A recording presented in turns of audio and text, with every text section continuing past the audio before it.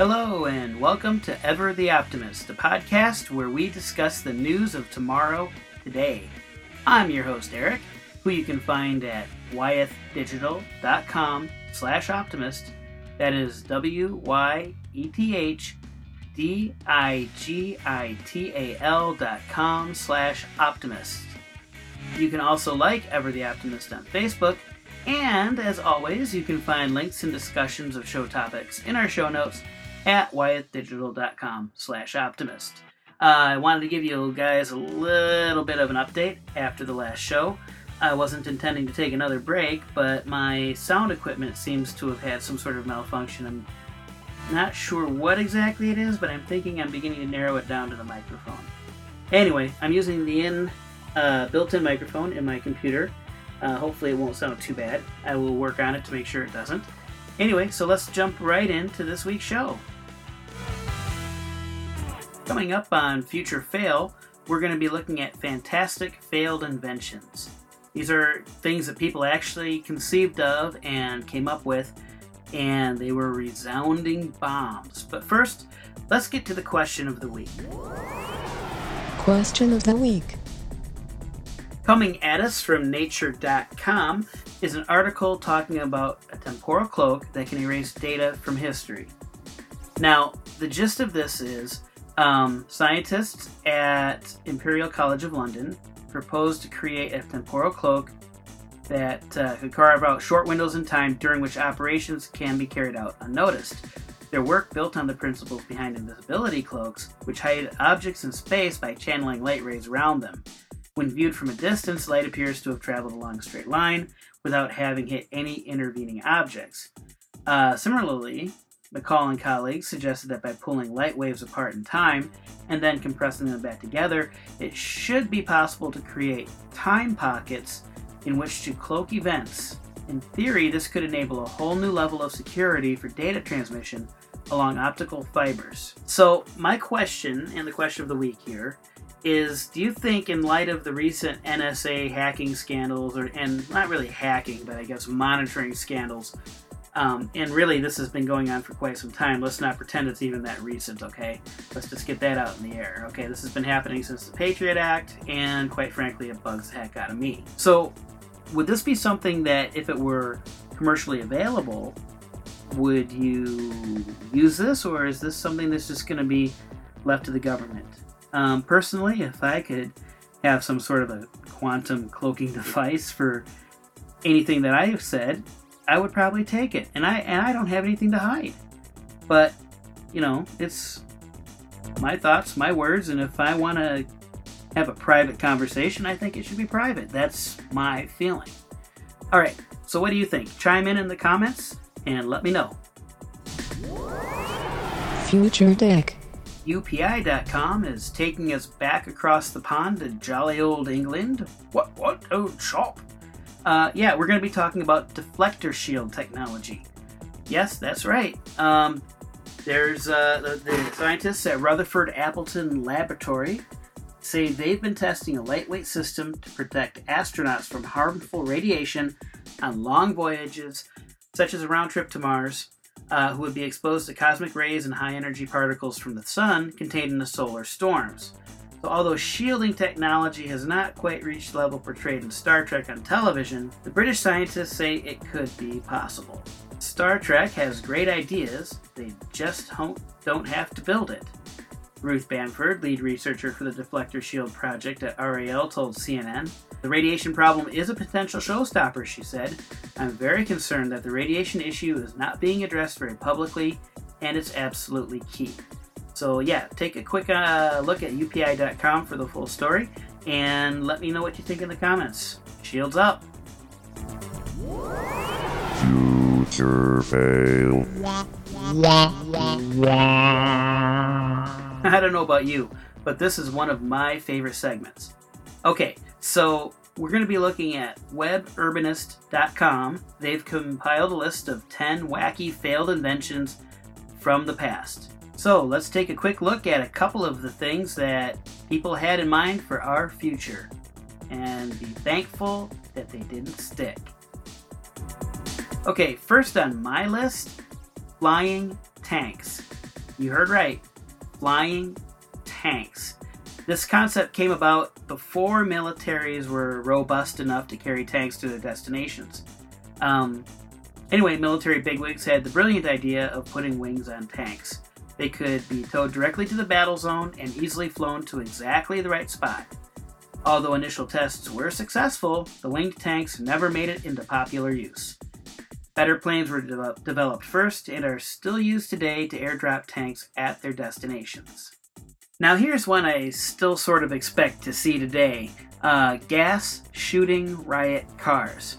In the 1930s, the world, supposedly, according to the Web Urbanist, was not quite so politically correct as it is today, and if a group of people gathered together to protest, for example, the police could mow them down with a humongous fortified vehicle complete with poisonous gas streams. This hulking machine was patented in 1938, but thank goodness never built. Perhaps cooler heads prevailed once the powers that be thought long and hard about the implications. Of course, I would like to take a little exception to Web Urbanist at this point and point out that we do have microwave-powered crowd suppression vehicles in which you basically heat up the crowd with microwaves and get them to disperse.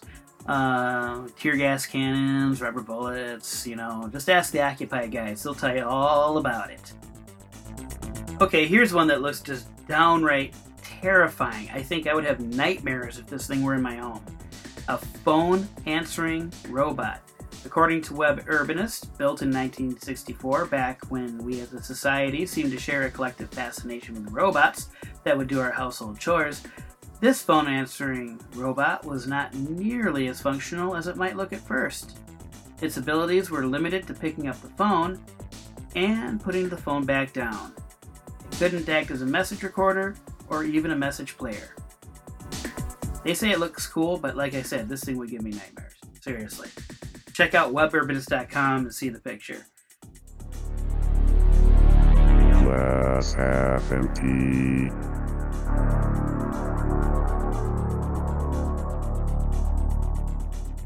At newsdiscovery.com, they are quoting the Associated Press, talking about a terrible starvation among puffins in the Western Atlantic along the Canadian and Eastern United States seaboards.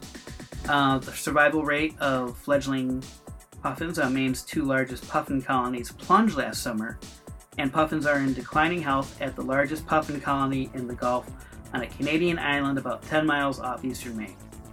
Dozens of emaciated birds were found washed ashore in Massachusetts and Bermuda this last winter, likely victims of starvation. On Seal Island in Maine, a national wildlife refuge 20 miles offshore that's home to about 1,000 puffins, only 31% of the laid eggs produce fledglings, down from the 5-year average of 77%. That is a huge drop. Similar numbers were experienced at Matinicus Island, a nearby island with more than 800 birds. Excuse me, that's Matinicus Rock. The AP's Clark Canfield reports that instead of feeding their chicks herring, the puffin parents were attempting to feed them butterfish, which were too big for the chicks to swallow. Butterfish is a more southerly species of fish that has become more abundant in the Gulf of Maine as waters have warmed, or perhaps more accessible to seabirds because it has moved higher up in the water column. According to Steve Kress of the National Audubon Society's Seabird Restoration Program, exceptionally warm temperatures in the Gulf of Maine last year may have prompted an earlier than usual phytoplankton bloom, resulting in an early season boost in numbers of butterfish. Now, it's a little too early to know if this is going to be something that's permanent or a fluke or whatever, but and I do try to stay apolitical in this podcast, but you know what?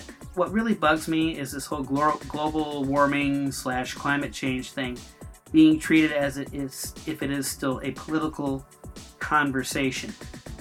It is not. The debate is over. With the exception of the Daily Mail and Rupert Murdoch and about 4% of the scientists in the world, the debate is over, okay? Climate change is real.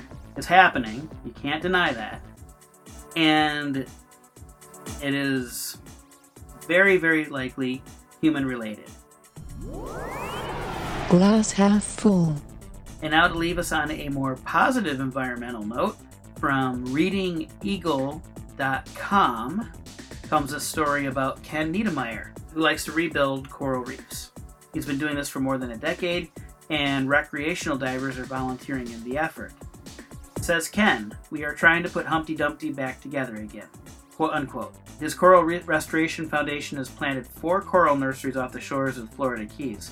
The foundation offers workshops and diving tips for recreational divers who help by cleaning and preparing new coral for planting. Ken says, "We are trying to get people to realize that it was a lot better and it can be brought back again." Divers helping out with the work first get a crash course in everything about corals. They learn that coral reefs are experiencing a rapid decline, particularly in the Caribbean. "It's not as magical as it once was, and it's going downhill," said Niedermeyer. The decline of coral has dire implications. Coral reefs, much like a rainforest, support a huge amount of biodiversity. They attract tourism and commercial fishing, and act as a natural barrier to coastal erosion during storms. In the Florida Keys, staghorn coral, cylindrical branches, and elkhorn coral, antler-like branches, face local extinction. Both are listed as threatened under the Endangered Species Act, and the National Oceanic and Atmospheric Administration has proposed listing them as endangered. Margaret Miller, an ecologist with the National Marine Fisheries Service of NOAA, says corals are dying rapidly, much more rapidly than we believe they have in the past, which is a problem for sustaining the populations. Caribbean coral reefs are already dramatically changed from the way we understand they should look because 50 to 80% of the coral has already been lost from most Caribbean reefs.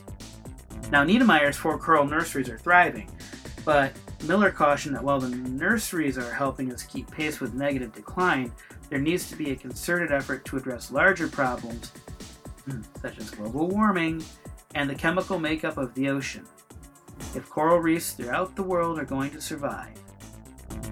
Well, that wraps up the show for today. I'm glad you tuned in, and I hope you will continue to tune in. I will continue to work on my audio problems, new microphone or new soundboard, one of the two.